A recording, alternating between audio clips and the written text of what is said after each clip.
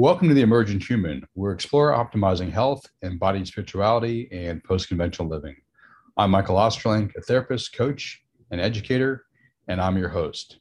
Today's show is brought to you by Somatic Psychotherapy Today. Today's guest is Frederic Lowen. Frederic, son of Alexander Lowen, MD, is a psychotherapist and bioenergetic therapist, also executive director of the Alexander Lowen Foundation, and manager of Lowen Copyrights.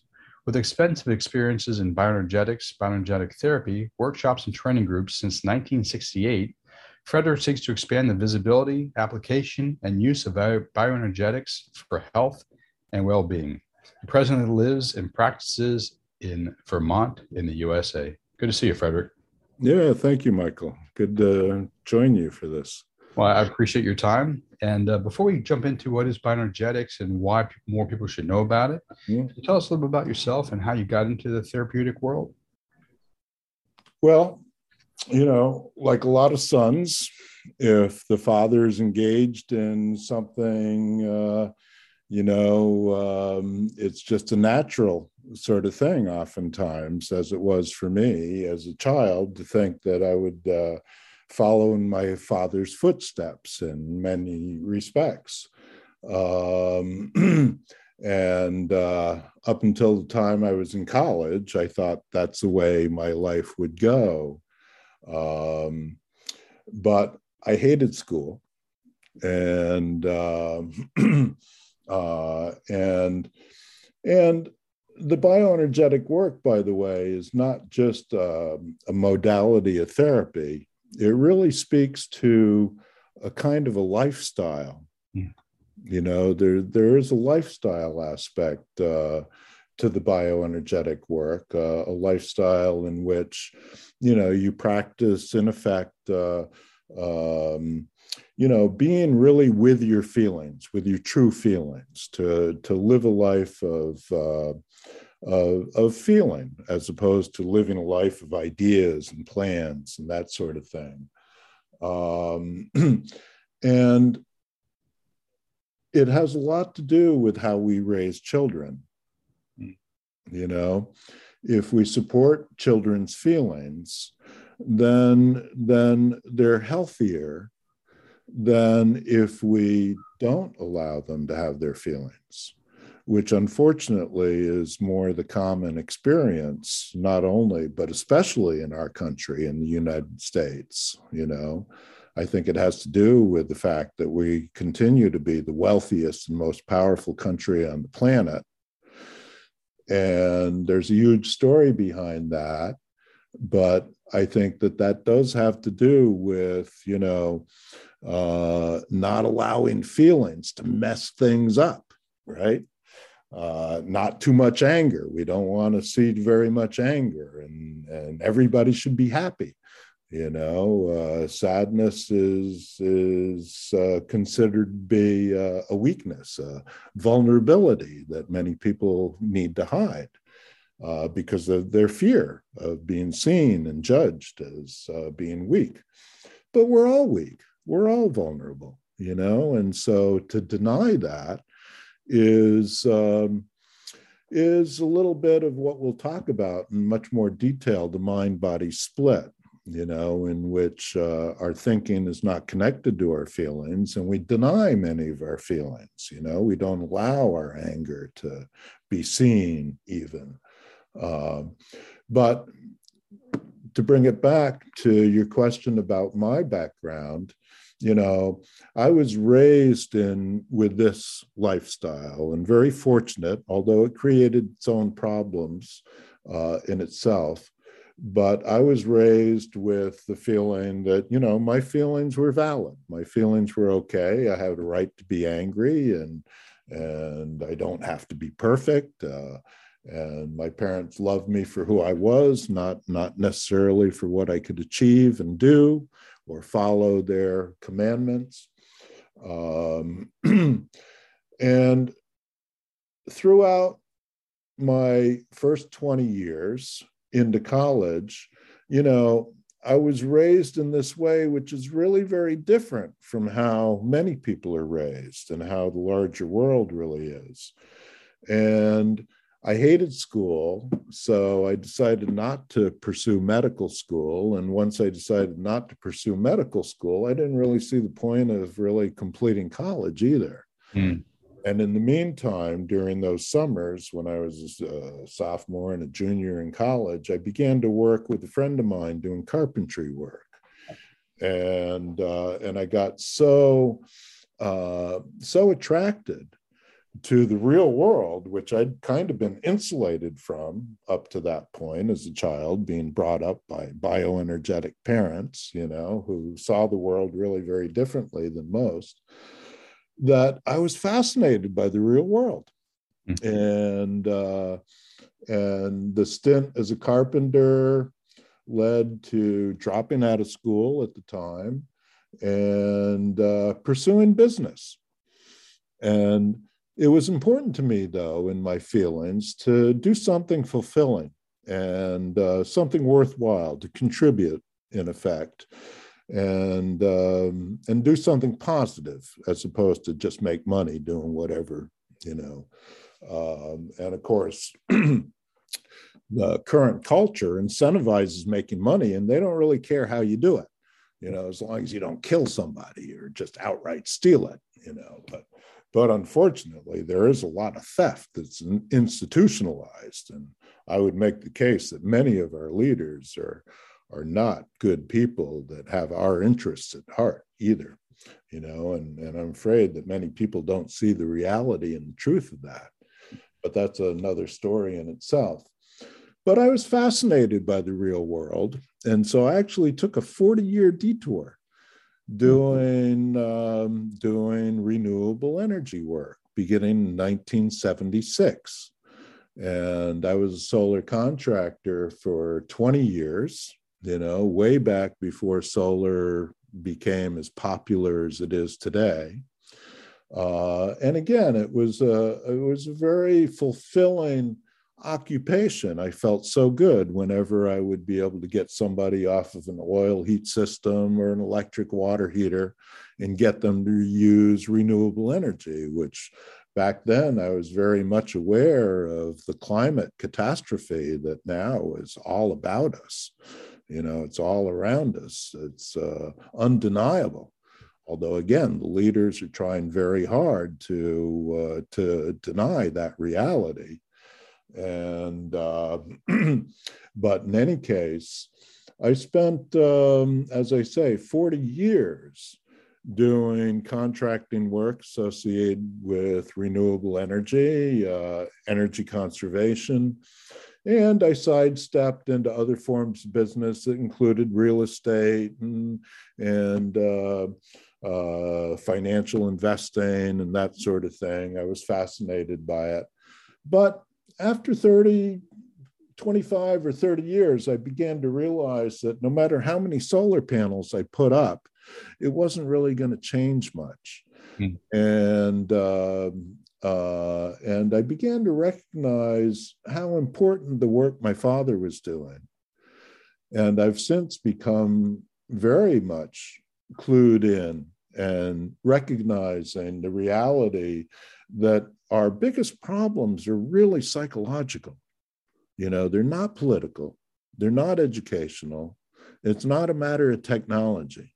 It's really a matter of how we see and engage with the world, mm-hmm. And more to the point of the bioenergetic work that we do, the problems aren't actually only psychological. The problems are really energetic. It's how we use our personal energy, and and so in 2005, I actually joined a training group, and I'd been involved. I say I took a 40-year detour. Well, 20 years I was really removed from the bioenergetic community.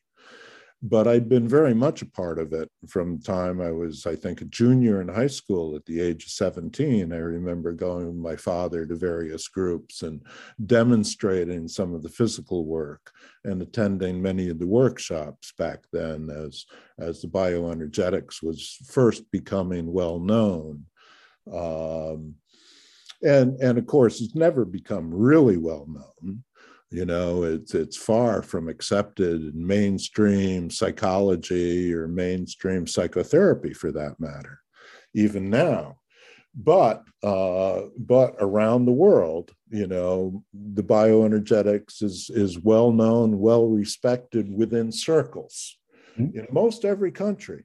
Dad's books, some of them 65 years old, are still published and relevant today. In Spain, they're even using that very first book as a textbook in some universities, And so even though it hasn't been fully embraced or accepted by academia or mainstream psychotherapy work, it has had a tremendous influence really around the world. And you begin to see that now as people's attention really turns to the somatic aspect of the psychology, and I'm proud to say that my father, based on his work working with his mentor, Wilhelm Reich, was instrumental in raising that consciousness and that awareness. So once I realized that my dad's work was really much, much more meaningful than simply helping single individual one-on-one therapy clients, not to diminish that. I mean, that in itself is huge. But the recognition of how those same dynamics really negatively affect the problems that individuals have are also the same problems that we as a collective society have, and to understand those problems on an individual level give us a tremendous insight as to what the social problems are of our collective society. Okay. I would go so far even to say that, if the US population was a single individual, it would be by far be my most challenging client. Yeah. The problems as a collected society are much greater than the problems of even my most difficult clients.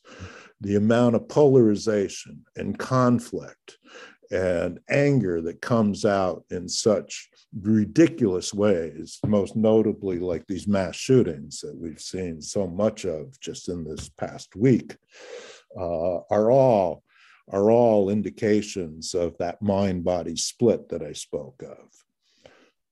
Anger, for example, there's no real outlet for healthy anger in this culture. And so the anger doesn't go away just because you don't allow it.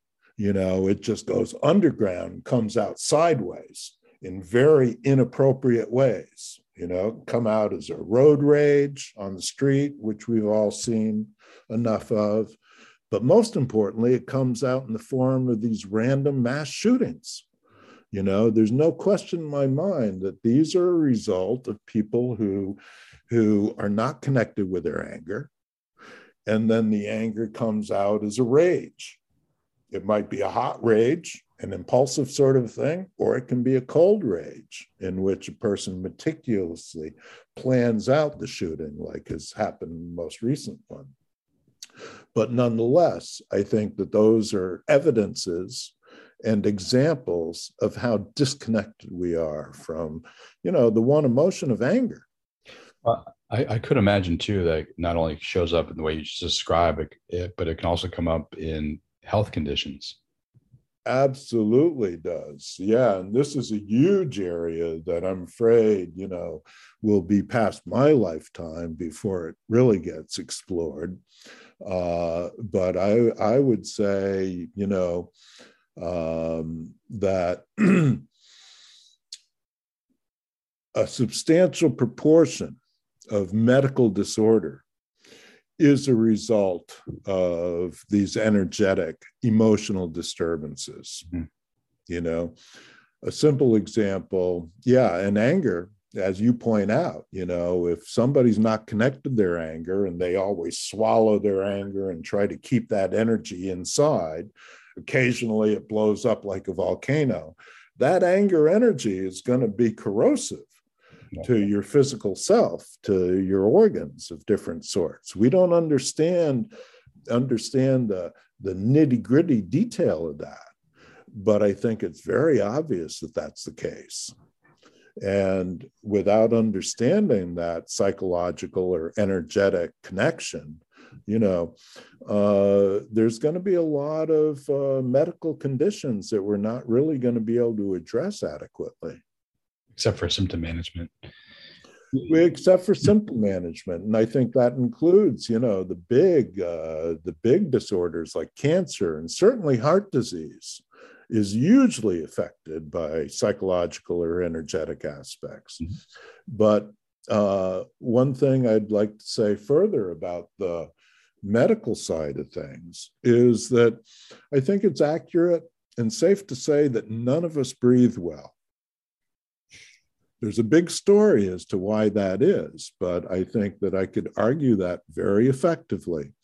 And in fact, if any of us look around when we're in a group of people, other people's breathing is almost imperceptible most of the time.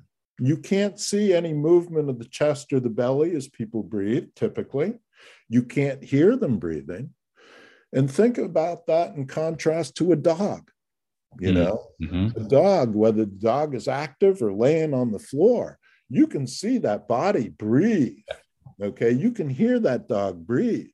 That's healthy breathing. Well, you can also see it in babies as well until it's enculturated out of them. Exactly so. Exactly so. So I would make the case that much of our respiratory disease is due to the fact that we don't ventilate our lungs simply. Yeah. We breathe maybe at 1/3 the capacity that we're actually capable of breathing, and what prevents that breathing is fear. And we can talk a little further about that, but I definitely would love to do that. But two things you mentioned, I'd like you to just kind of give some explanation around. You mentioned your father, Dr. Alexander Lowen, who was a student of Wilhelm Reich's, Dr. Reich's. Can you tell a little bit of the history? And then I'd love to get into the bioenergetic. No, the bioenergetics is unlike a lot of commonly seen approaches out there today, many of your listeners are familiar with.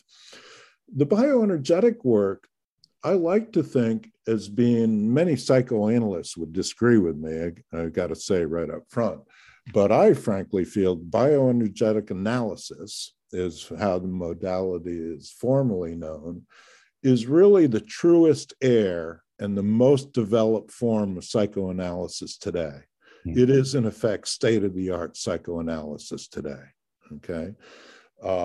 It is derived from the psychoanalytic work of Sigmund Freud that goes all the way back to the first and second decade of the last century, the early 1900s. And it is a direct lineage, basically, from Freud to Wilhelm Reich to my father, right? And just a little bit about the history is that Freud, the older man, was well established at the University of Vienna, I believe is the name of the school. And I think he had the Viennese Psychoanalytic Association. And Reich was younger, born in 1897. He fought in the First World War, was very much, right in the middle of it, having grown up in the eastern portion of Austria, as I understand it. And after the war, he went to the university, planning to become a medical doctor, and learned of Sigmund Freud's interest in the libido. And the sexual aspects of life, which is subject to psychoanalysis. And so he became quite attracted to Freud and became the only, or at least the first, undergraduate member. Freud was so impressed with Reich that he allowed him to join this professional association, even though he hadn't achieved a degree yet. And so Wilhelm Reich worked with Freud very closely for almost 10 years. And then, like many of Freud's colleagues, had a falling out of sorts.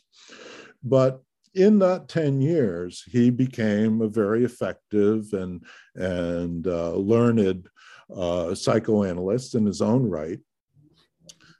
And while Freud's early theories began to change, and we don't have time to get into detail of that, Reich took the concept of libido and explored that much, much more fully. First in clinical psychotherapy, psychoanalytic work. And it was during that work there in the 1930s, and that's evidenced by the really a groundbreaking book called Character Analysis, which was written by Reich in 1933, in which he began to explain his discoveries of the role of the body in these psychological disorders that the psychoanalysts were up against. And very simply, I think his first awareness really came, in the course of doing free association, which was a common technique of psychoanalysts. He had a client who was free associating, just talking about whatever freely came into his mind. But then all of a sudden he came up to something that was going to be disturbing or unpleasant or painful, and he stopped speaking. And typically that happens. And the psychoanalyst says, keep talking, man, say what you're going to say. But Reich recognized that the gentleman also stopped breathing. So rather than exhort him to keep talking, he simply said, breathe, don't stop breathing, breathe. And with that, all of a sudden, all sorts of material came out that obviously the guy was too embarrassed or felt too painful. There was too much resistance to be able to simply talk about. But by breathing, which is one of our main ways of building energy for ourselves, like any metabolic fire, takes fuel and air, okay? And with that, just a little bit of extra energy and the movement of the body, then all this unconscious or semi-conscious psychological material that the gentleman was very afraid of just came out. And from that, Reich recognized how important breathing was in the psychotherapeutic work. And over the next years that Reich conducted psychotherapy, he made breathing a very central focus and developed it and refined it quite a lot more than that initial contact, just keep breathing, He began to explore what it is that gets in the way of people breathing and why they don't breathe so well and what the fears are that are associated with it. And Reich went on to study it biologically in the laboratory. And he developed the idea of the libido as a form of energy, personal energy. And we all intuitively know about this energy. We talk about our own energy, I feel really energized today, or I don't have much energy, or his energy is really good, or their energy is really bad, And a good doctor, of course, they may not use instruments to measure the energy, but I have a doctor, for example, who when he sees me, he says, oh, your energy's good. I see from the bounce in your step, or otherwise, right? And so energy is something, it's obviously a fact of life, and it's something that we all intuitively connect to. And yet it's a no-show concept in academic psychology or medicine. There's a whole story around that, and it has to do with the fact that energy is not quantifiable. We cannot measure energy directly. And so it doesn't fit into the way we do science today, which is really based on objective, external measurement of typically matter. We can measure matter, all aspects of it. We can measure its size, its shape, its weight, its texture, its color, all sorts of different things, okay? but energy doesn't lend itself to that kind of measurement. Now, of course, we measure kilowatts and we measure amperage and we measure temperature and we measure, all sorts of different things. But bear in mind that what those measurements actually are is the effective energy on that particular matter. It's not a measurement of the energy itself. Okay. Okay. And it's interesting because in my experience, it's only the astrophysicists and physicists in general, scientists in general, that actually understand that energy doesn't lend itself to measurement. And for that reason, energy doesn't enter into, medicine directly or academic psychology. We talk about energy, of course, and the ATP molecules and the importance of glucose. And we understand that the blood is the means by which the energy is distributed around the body. We understand what it takes to make the energy, but we understand it from an objectified perspective, as though we're describing, some mechanism, okay? We don't connect to it subjectively on a feeling level in any sort of a patterned way, all right? And that's what Reich really began to do in the 1940s, even in the 1930s. And there's a huge story to what he discovered and what kind of implications it has for medical work. But my father met Reich in 1940. And Reich had just come from Europe, escaping the scourge of the Nazis. Although fascinating story. I mean, Reich, Reich's ideas were so revolutionary that he was not only escaping the Nazis, but he was also escaping the communists and even the psychoanalysts. It's like, I think it was Copernicus. And did they torture him or actually burn him at the stake for hypothesizing that the Earth was not the center of the universe? Right? So it's that same kind of aversion to truly revolutionary ideas that somehow get people into trouble. And Reich was a good example of that. So, he wasn't hurting anybody, and he didn't, he wasn't a real threat to anybody. And yet the Nazis would have killed him if they got a hold of him. The communists would have killed him if they got a hold of him. And the psychoanalysts didn't want any part of him. They didn't want him to join any of their groups.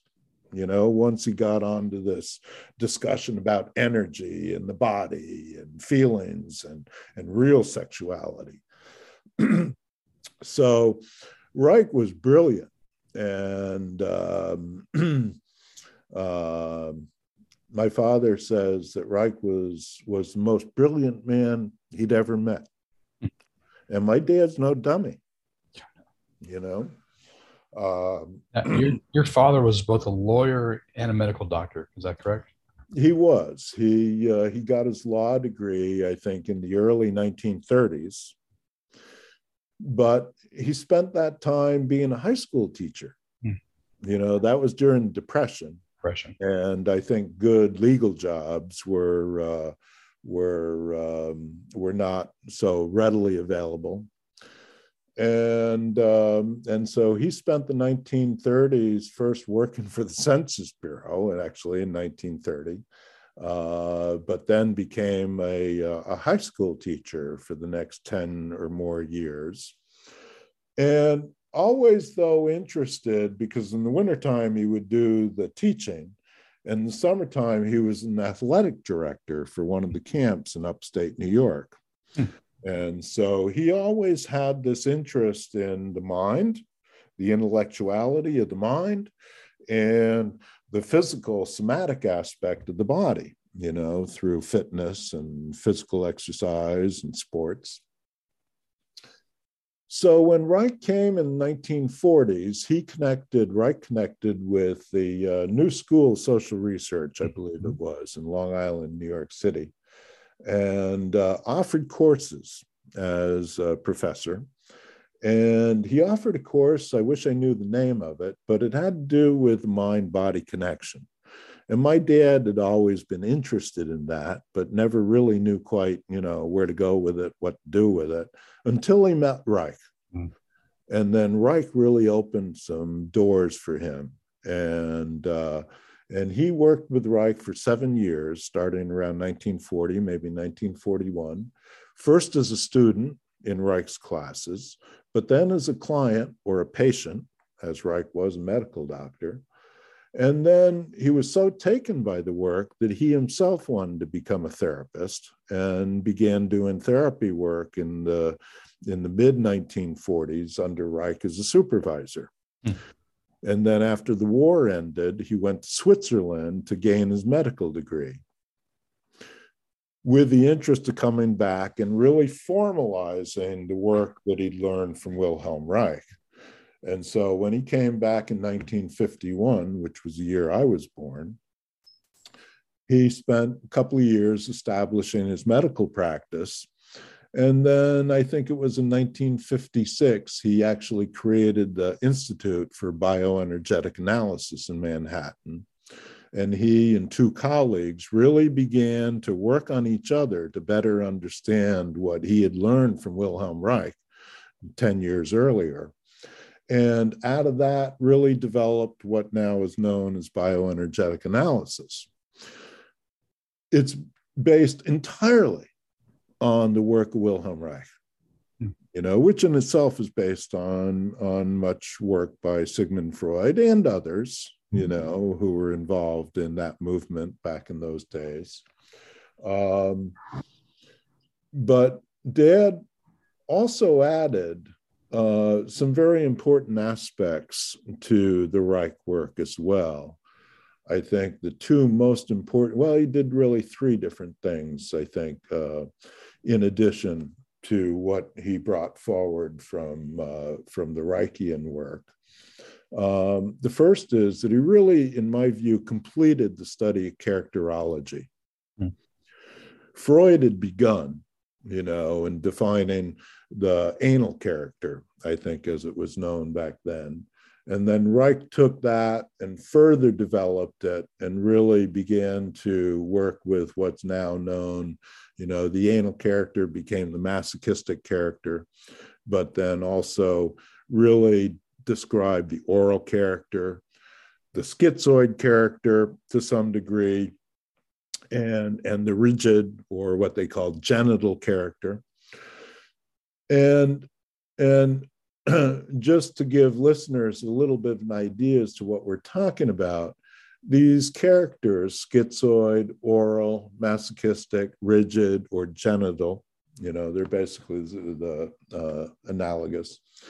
They all reflect human development from an energetic perspective, okay? And in academic psychology, of course, we also have character development. Human development comes out of the psychodynamic understanding. And the oral character, for example, denotes a fixation that happens in the earliest phase of life after birth, where children are dependent on their mother for nutrition and for contact and comfort and safety and connection, okay? And if those needs are not met during that period of time when the child is breastfeeding or would be breastfeeding, then that fixation becomes part of the person's character, partly personality, but mostly character. And that defines a little bit as to how that person relates to the world, right? So a child who hasn't received the kind of support from their mother that you would normally expect, in attachment language, has tremendous abandonment, fears of abandonment. And their body reflects the fact that they weren't fulfilled as children, Um, and it has both somatic and psychological ramifications there.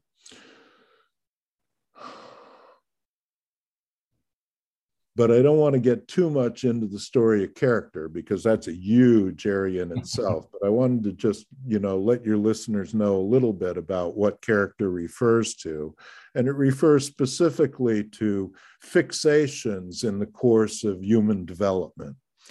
And the human development is very much it's best told as an energetic story rather than as a psychological or physiological story. Energetically, newborns, their entire attention is focused on their mouth because it's through the mouth that they get nutrition from their mother and they make contact with their mother and they get that support from their mother, ideally, if the mother is healthy. After 1 or 2 years, the attention begins to change. The energetic focus begins to shift from the mouth to the anus, which, of course, heralds the toilet training period. And if there are fixations during this period, which are typically characterized by power struggles between the parents who want the child to learn how to go to the bathroom by themselves and the child who is afraid to, needs that support, very comfortable doing their job in their pants, expecting the parents to clean them. So that can create a lot of frustration and even power struggles between the child and the parent and can lead to all sorts of psychological and somatic disorder. Once the child passes through, for ill or for good, through that stage, then the focus shifts from the anus to the genitals. And that's where the genital character or the rigid character is referenced. And in the genital stage, there's a phase which is called the Oedipal dynamic, which I think as humans, we all go through. That itself is a huge story and very controversial these days. In the field of neuroscience, they find no evidence of the Oedipal complex. But of course, neuroscience can't validate everything in reality anyways. And this is just one of those things that is beyond their tools to really be able to assess and evaluate. But I think any psychotherapist that works in a psychodynamic way with dynamics of childhood, has experienced the effect of the so-called Oedipal complex, the Oedipal dynamic. And I feel like I see it almost every time I encounter a young family that has young children, one child or more. I can see many of these dynamics playing out between the child and the parent of the opposite sex and the feeling of the parent of the same sex, Now, if the parents have a good relationship with each other, then the Oedipal complex comes and passes normally without any issue. And I think it's very important in the child's future relationships as an adult. If the child gets stuck in some way, fixated in the Oedipal dynamic, then it compromises their ability to have a good connection to a romantic partner in the future. Can you explain energetically how it shows up in these different developmental stages if there's dysfunction? Yeah. Best by way of an example, and we'll just pick up where I left off with the Oedipal dynamic. Typically, the story of the Oedipal dynamic is taken out of the Greek mythology, the story of Oedipus, who inadvertently, on his return home from some adventure, runs into his father, the king, who's an obnoxious power figure. And he ends up killing him on the road because the king is so obnoxious and insulting and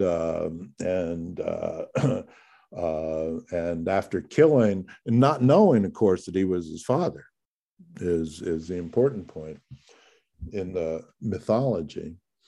And so he goes on to the city and ends up marrying the king's wife, who is actually his mother. All right. And that's the story of the myth. Now, our understanding of the Oedipal complex is a very similar dynamic in the sense that children develop a special fondness. It's not a sexuality in an adult way. It's not a genital sexuality, but it's that special kind of fondness that we have with our romantic partners, ideally. And it's different. It has that different fondness quality than the relationship with the parent of the same sex. Mm-hmm. Now, if the parents have a good relationship, like I said before, the child passes through that period, no issue, no problem. But in the case which is too often the case, where the parents don't get along as well as they might,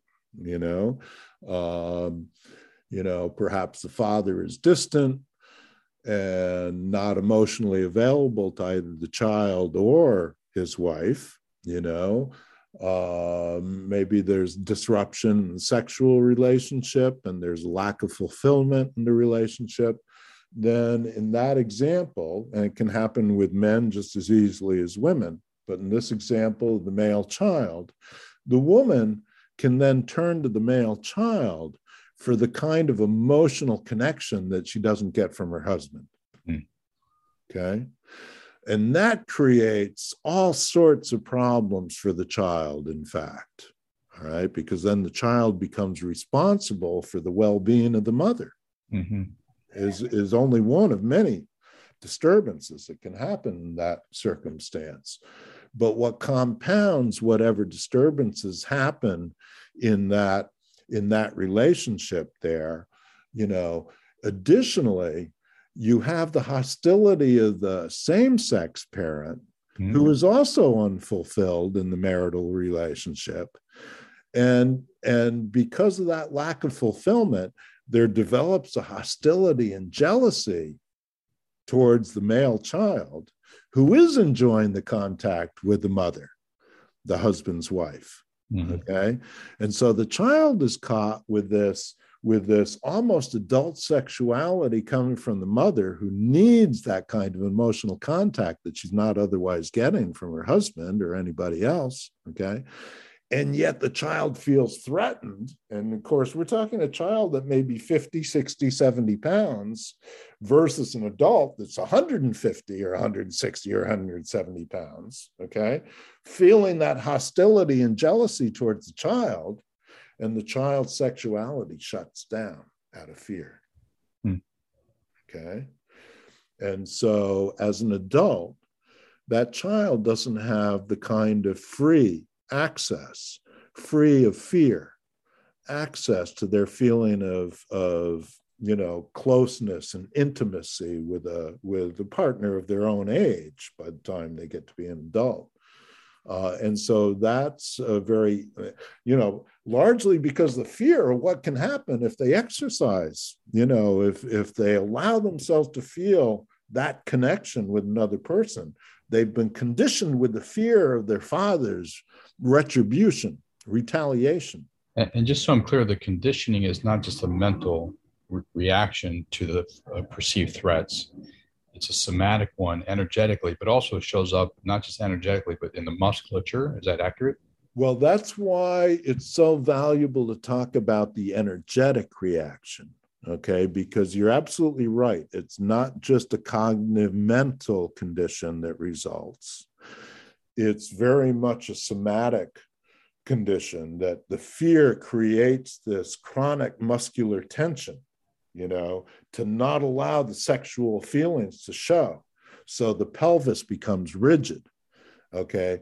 And that's why that character type is also commonly known as a rigid character type, because the fear suppresses that feeling of connection, or even the feeling of just showing any feelings at all. Anger at the father wouldn't be accepted either. And so how do we not show those feelings? By becoming more rigid, more controlled, okay? And that rigidity is in the form of chronic muscular tension in the body. and it And could I reduces imagine our breathing. in Yeah, the oral stage, it's very similar, but the energetic and the contractions are different parts of the body? absolutely. In the mouth, the throat, and the chest is collapsed because it was never fulfilled. Okay. Okay. Psychologically, they become very dependent. Mm-hmm. And yet, to compensate for that reality of being dependent psychologically, they take on a compensated mode of being overly independent. They're the ones in charge. They get the job as the manager, for example, to prove to themselves that they are not, in fact, dependent as they are in reality. But where it comes out is in the relationships. Okay. They get into relationships and all of a sudden they become like a little child and they become completely dependent on their partner, Okay. clinging vine, for example, and they just need that partner to try to recapture that need they didn't get from their mother. And of course, that drives a wedge in the relationship because, nobody wants to be clung to in that way. It's like a drowning person that climbs on top of the person who comes out and saves them, right? And so you've got that kind of distortion in the case of the oral character. And I wanted to make a point because you asked, it's not just a mental thing, but it also is a somatic thing. The proper way, the best way, the most accurate way to understand that is energetically. For thousands of years, philosophers have asked the question, what is the connection? Where is the connection between how we think and how we feel? All right. And if you talk only in terms of psychology, you cannot discover it because it's not there. Psychology really refers to how our cognitions work, how we think, the non-material aspects of our existence. Whereas the physiology and the physical side of our body is really, it's the subject of neuroscience as they understand how the central nervous system works, but everything, hormonal activity, neuronal activity, aches and pains and organ failure of different sorts. And of course, like we talked about earlier, heart disease and cancer, is that really a random event or is there a psychological component? But the best way to understand it is energetically, because I'm frankly convinced that the answer to that age-old problem, the solution to the body-mind connection, the body-mind solution is energy. Energy links our cognitive activities with our somatic experience, with our somatic activities. If we talk about the energy of fear, for example, fear, as we learned from Wilhelm Reich, is the emotion that creates contraction. And if we talk about it only physiologically, then we say that fear causes our muscles to become chronically tense. Every chronically tense muscle is tense because of fear. We tighten up when we're under threat. If you talk about it only psychically, cognitively, well, then the fear affects us because we're limited in our behavior and our activity. We feel like we have to control ourselves, control our feelings, because if we don't, something fearful is going to happen. All right. We're not willing to be fully alive and spontaneous because of our fear of, how we're going to feel in the future or what's going to happen to us. And again, you can't explain the physiological effect purely in psychological terms. And that's why this question, what's the linkage between mind and body has been unanswered for so many millennia. For a really long time.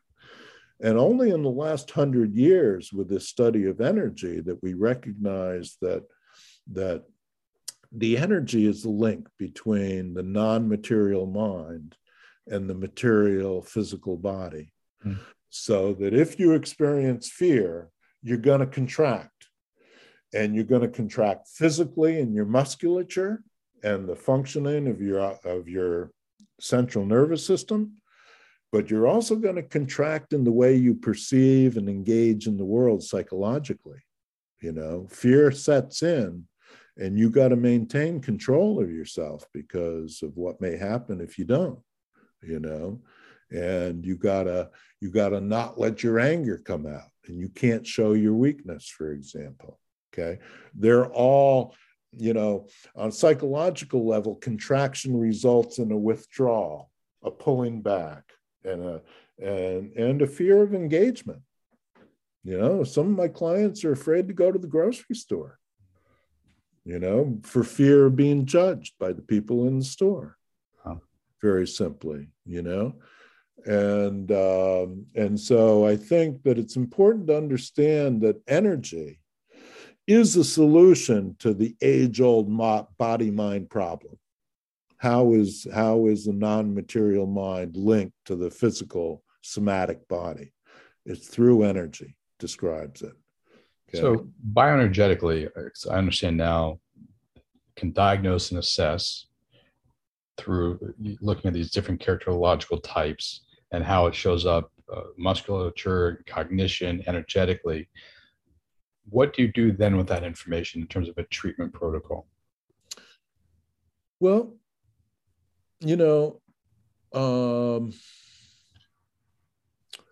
information is only a part of it. The other part of it, as a bioenergetic therapist, is my own feelings. Okay. If I'm good in the therapy work that I do, I can oftentimes feel a person's sadness, or I can feel their anger, even if they're trying to hide it. It comes out in some of the physical work that we do. They may not be comfortable to show it. And so my feeling as a therapist, my subjective experience, okay, becomes very important in helping people feel better, basically, but the information that it provides is also valuable too, and how does it help? I mean, I can distinguish from body type typically just by looking at somebody and listening to how they speak and observing their movement. How they breathe, obviously, too. How they breathe is huge, although irrespective of the character type, none of us breathe well. Okay. That's simple to say and accurate as well. So everybody has to come to terms with their breathing, but it's true. Different characters breathe differently. Okay. Oral character, for example, is basically breathing from an empty lung. I mean, the lung is not full, just like the body is not full. And so they breathe very shallowly, and the lung spends a lot of time being empty. Or near empty. If a normal person has, if a healthy person, let me say, if a healthy person breathes through, they inhale and they bring in this much air, and then they exhale and they exhaust that much air. Okay. We'll call that real healthy breathing. All right. Now, there are many different kinds of patterns of breathing, but an oral character will tend to breathe like this off the bottom of the cycle. Okay. A masochistic character will tend to breathe off the top of the cycle. And characteristically, an oral person would typically, it would be a typical body type to be very thin, and even to have a little bit of a sunken collapse concaveness to their chest, because they weren't in fact fulfilled nutritionally or psychologically by their mother. Okay. A masochist, on the other hand, who's experienced issues with toilet training, which also are oftentimes accompanied by issues with eating, You know, a parent who's over obsessed with child toilet training is typically also overly obsessed with how the child eats, the right time of day, the right kind of food, and all this sort of stuff. And then what happens is the child develops constrictions both in the throat and in the anus. Okay, as a reaction as resistance and reaction to the parents' insistence that they eat and they go to the bathroom on command, in effect, right? And that kind of body type is typified by, you know, really full body, okay, constricted at both ends. You know, it's like a balloon that has two inlets and outlets. You know, all living things, of course, are characterized by a tube whereby we take food in on the one end, and that's how we engage with the world and judge the world, interact with the world. And then, of course, the discharge, you know, at the other end, okay? And there needs to be no restriction to that. And yet many people suffer with eating disorders. They deal with digestion issues, and going to the bathroom, defecating, even urinating becomes an issue for many people. You know, there's a fear that many men can't urinate if somebody else is in the room, you know? And of course, all sorts of people have different problems with bowel movement. And we have different names for all those, and we consider those to be medical issues. But I think you can appreciate that what I'm describing, to the degree that's really true, that psychological effects or energetic, again, it's more accurate to label it as an energy issue, an energetic process, or an energetic dysfunction, you know, can cause physical medical disorder in much the same way. Right? So I see how you diagnose and assess people. I hear how you are open, or your clinicians who are trained bioenergetically are open to feel their own self sense, and how they can use that to feel into someone else and get a sense of how they are doing, anger repressed or sadness held in or whatever it is. So with all that, then how do you actually help someone undo these different dynamics that are restricting them and making them rigid and contracted and unable to function really in many areas of their life? Yeah.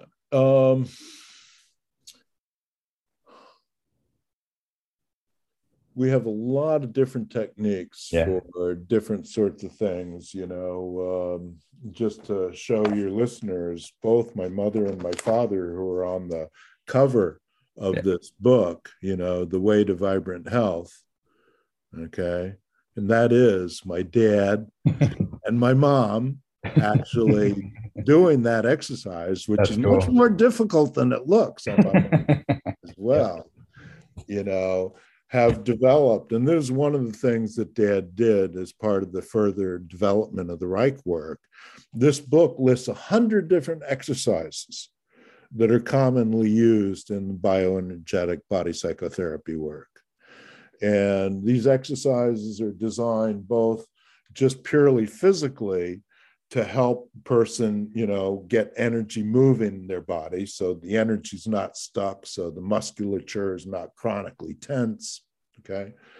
But also the emotionally expressive exercises also, you know, are geared to helping a person's emotions become unstuck. All right. So if a person is afraid to get angry, all right, then we work with them on an emotionally expressive level to give them the physical feeling of what it looks like to express their anger physically. Okay. And that way to be able to make connection to the energy and the feeling of the anger and not have it be disconnected, buried somewhere, suppressed or repressed inside, but that it's fully accessible and available to be used in an appropriate way in the here and now. Because if it's repressed or suppressed or distorted in some way, or I should say, if it's repressed or suppressed it will come out, but it'll come out in a distorted way. Yeah. It'll come out sideways, or it'll come out in a way that's totally inappropriate for the circumstance. But let me answer the question too in a slightly different way as well, because those are only examples of how we deal with some feelings. Generally, the work involves like a three-legged stool, is the way I think about it. And the the first two legs are common to any psychodynamic approach, including psychoanalysis. And the first two, which really are very much part of the cognitive talk therapy aspect, but not entirely, is really an examination of a person's childhood history, to understand the kind of experiences they had as a child that really infected them with fears of their own feelings. Right? And then we also examine their behavior and activity and their feelings and their thinking in the here and now. All right. And typically, if people have issues that they seek therapy for, they're patterns of behavior. And whether it's patterns of always getting together with the wrong partner romantically, or not feeling like, the job that they're doing is what they really most want to be doing. Or if there's, obviously obsessive compulsive sort of behavior is debilitating many times. And like we talked about, eating disorder, digestive issues, even physical issues. I work with a number of people who are seeking relief from a lot of stomach pain that they have been through the mill in trying to find a medical disorder that they can correct, and come up with nothing.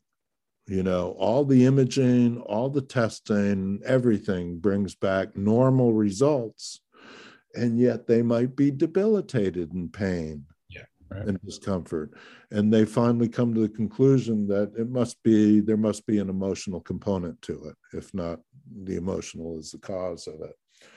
And so in some cases, I've got one client who really came to me with physical symptoms, and more than one actually, who come with more physical symptoms than psychological symptoms, but only after they've been through the gamut of trying to understand, is there a medical, organic, physiological aspect to it? And you're talking about the three legs of your stool. Thank you. Yeah, I did fall off the train of my thought there. So thanks for. No worries. So generally speaking, the areas that the work involves is examining childhood experience, the history, examining the patterns that exist in the here and now, patterns that don't work for the person, that don't contribute to their well-being and good feelings, and to try to understand what the relationship is between those, okay? But what's unique and important about body psychotherapy generally, but especially the bioenergetic work then, is that we use the body directly to access those feelings, all right? Or the lack of those feelings is more often the situation, or the distortion of those feelings, okay? So I, for example, can tell, because I pay attention to this, but anybody can do it once they get familiar with it. I can tell very readily the difference between dysfunctional anger and healthy anger. Okay. I can also detect fears. Oftentimes fears that the client is completely unaware of. They deny that there's a fear involved with whatever behavior or attitudes that they have until we examine it. And then they begin to connect to the reality that, that's really, I'm engaged with that because I'm afraid of what will happen if I don't engage with it. is oftentimes, I use the example going to college as a simple example, I mean, you would think that going to college would be something that people would want to do because, they may earn a good living and have a better life, and they may enjoy the skills and knowledge they learn and applying it. But the reality is that most people go to school out of fear of what's going to become of them if they don't go to school. Okay. And people don't connect to the reality that fear motivates them in these very subtle ways, sometimes not so subtle. Yeah. All right. And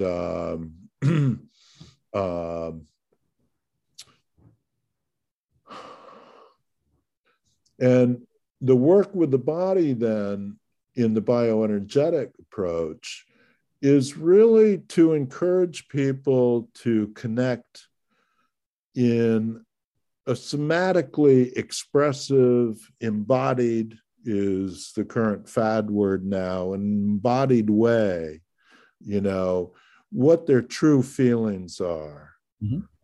So for example, a person who has a lot of anger towards their parents, and many people have a lot of anger towards their parents and they're not aware of it.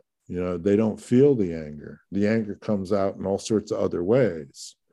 But because they were afraid of their parents as a child, putting their anger on their parents is too scary. Yeah. And so it goes to a safe object, like their children or their wife, or just some random guy on the street. Okay.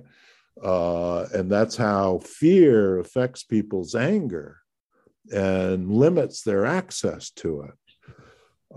So we work directly in a case like that of, how accessible is your anger? Yeah. Show me your anger, and oftentimes, people can voice the words, of like, I hate you, but I don't feel it.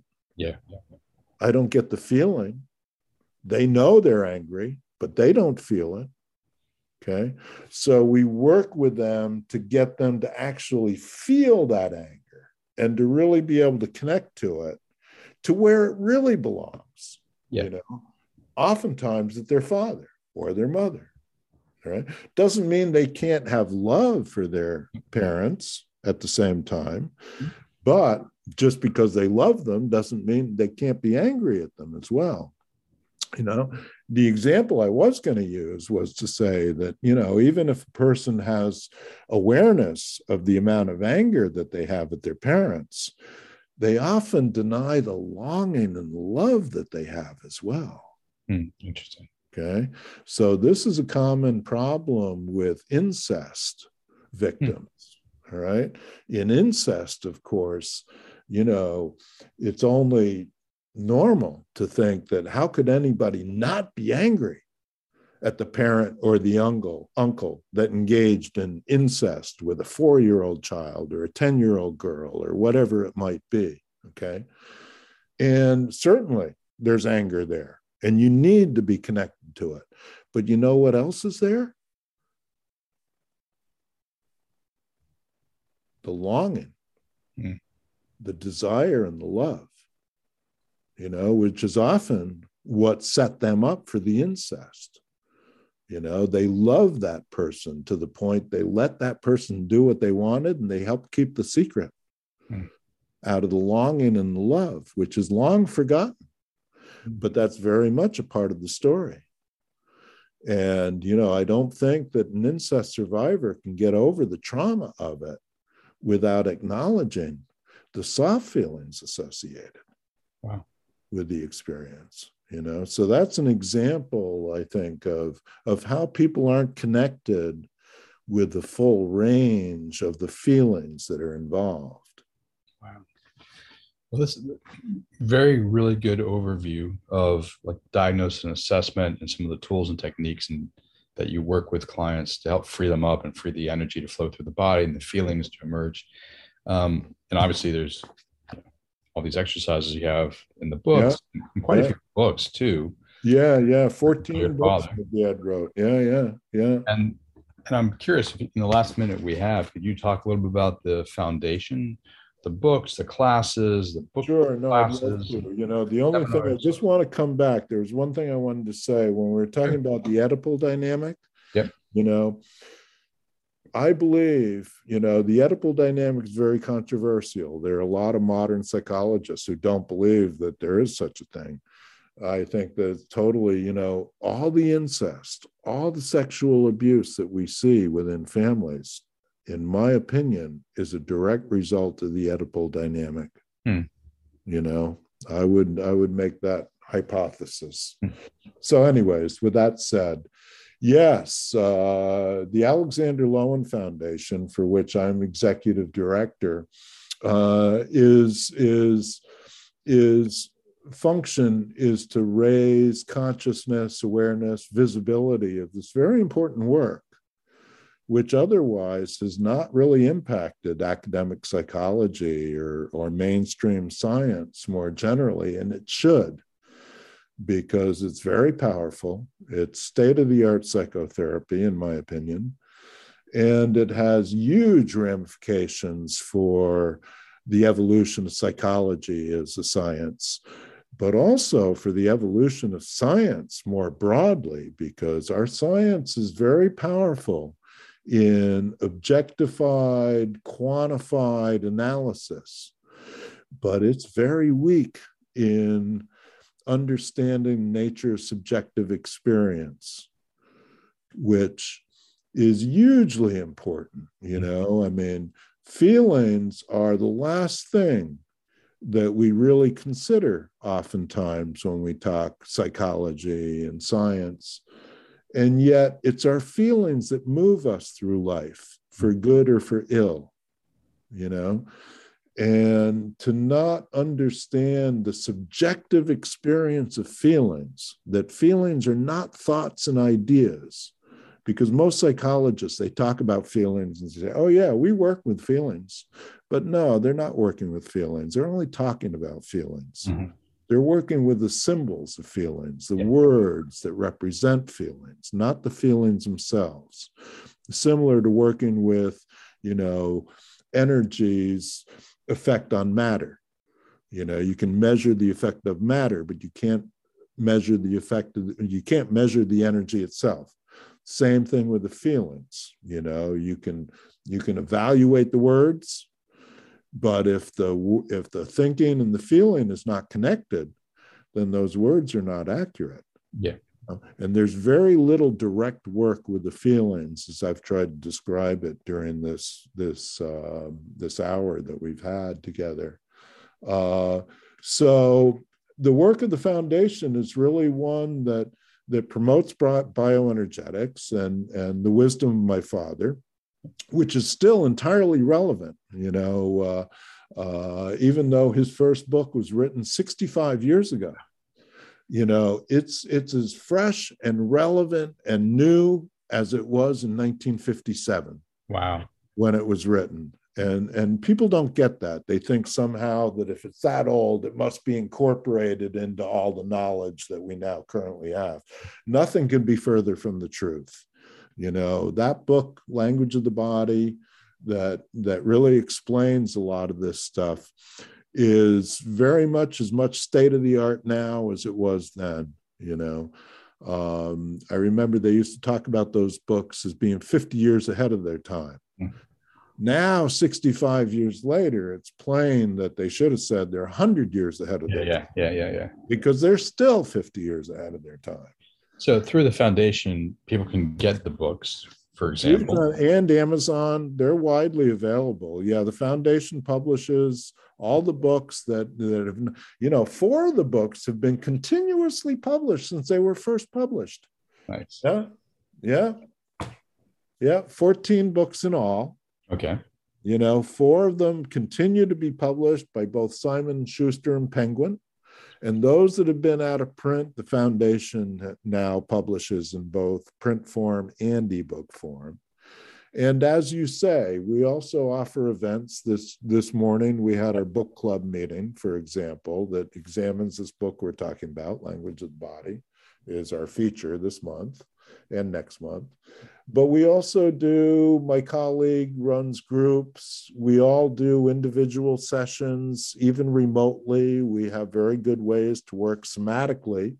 Hard to believe, but we've been doing it for 5 years, well before the pandemic came out. And it's surprisingly effective, even remotely. Yep. And we haven't done it yet. We've been threatening to do it for a couple of years, and we will, by God, get there soon, hopefully this year, offer online courses in this material. You know, we have plans to offer maybe a 1 or 2 day course, and then we've also got a 10-session course that we're working on. It'll still be mostly introductory as opposed to certifying, but it will be, I think, a meaningful way to access some of this. You also mentioned colleagues. Can you talk about the breadth of like in terms of the globe? Because I know you have colleagues all over the globe. This is not just here in the States. Yeah, well, it's a little bit of a tricky sort of a situation because my father created the Institute, like I mentioned earlier, the Institute for Bioenergetic Analysis, which in the 1970s became the International Institute for Bioenergetic Analysis. And my dad ran that institute from 1956 when it was created until 1996 when he resigned at the age of 86 years old. Unfortunately, since then, the people who have taken that over have modified his work into what they now call modern bioenergetics, which is much more of a relational approach as opposed to an energetic approach. You know, it's still based somatically and it's good therapy work, but it doesn't embrace the energetic approach of Wilhelm Reich or Alexander Lowen. Okay. And so that's what the foundation is doing. Now, speaking of that, over the years, there's probably a few thousand bioenergetic therapists around the world, many of whom have learned directly from my father, you know, before he resigned, the older ones especially. And of course, we work increasingly with people around. But what I would say is the reason that we offered remote therapy is because there isn't a lot all over the world. Okay. The books have outpaced the accessibility of the therapy. Got it. So I work with people, you know, from Australia and from Europe and from South America, all over the world, oftentimes because they don't have access to a knowledgeable bioenergetics therapist, psychotherapist. And as I say, you know, there was demand for that. You know, I got into it originally because I couldn't find somebody to refer a client to. Mm. And so 5 years ago, 3 years before the pandemic hit, pandemic drove every psychotherapist online. But prior to that, you know, people thought psychotherapy online, body psychotherapy online? Yeah. Really? No, you can't do it. But in fact, it's surprisingly effective, you know. And then when the pandemic hit, you know, all of a sudden I was like an expert because I'd already been doing it for 2 or 3 years, but not because of the pandemic drove me online, because there aren't a lot of bioenergetic therapists around the world to, you know, provide therapy to everybody. Yeah. You know. For now, put it that way.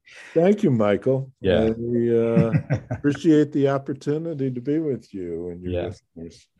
Yeah. So where can people learn more about the Institute, the foundation, all the books, et cetera, a website? Yeah, certainly from our website, www.lowenfoundation.org. Okay. You know, and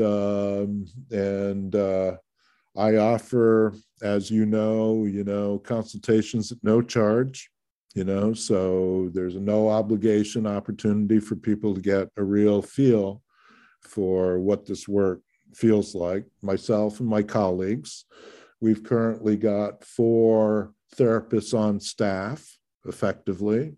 We're all independent. We have our own private practice, but then we also, you know, provide therapy for people coming through the foundation who are expressly looking then for bioenergetic work. So the books are an excellent place to start, but then, you know, come to the website, and Yeah. see what's there, because we continue to grow. It's been really, especially these last several years, has really been very gratifying to see the interest. Good. And let me add to that too, because you can go to YouTube and find your interviews of you, Yeah, and also find interviews of your father and talks that your father gave as well. that's right. That's right. We maintain and we continue to archive some old material that otherwise is hidden away in videos, CDs, and non-published papers and that sort of thing. And I think, the most important thing is to recognize that as old as this material is, this is a grandfather of much body psychotherapy work, begun, as I say, in 1955, 1956. Oh,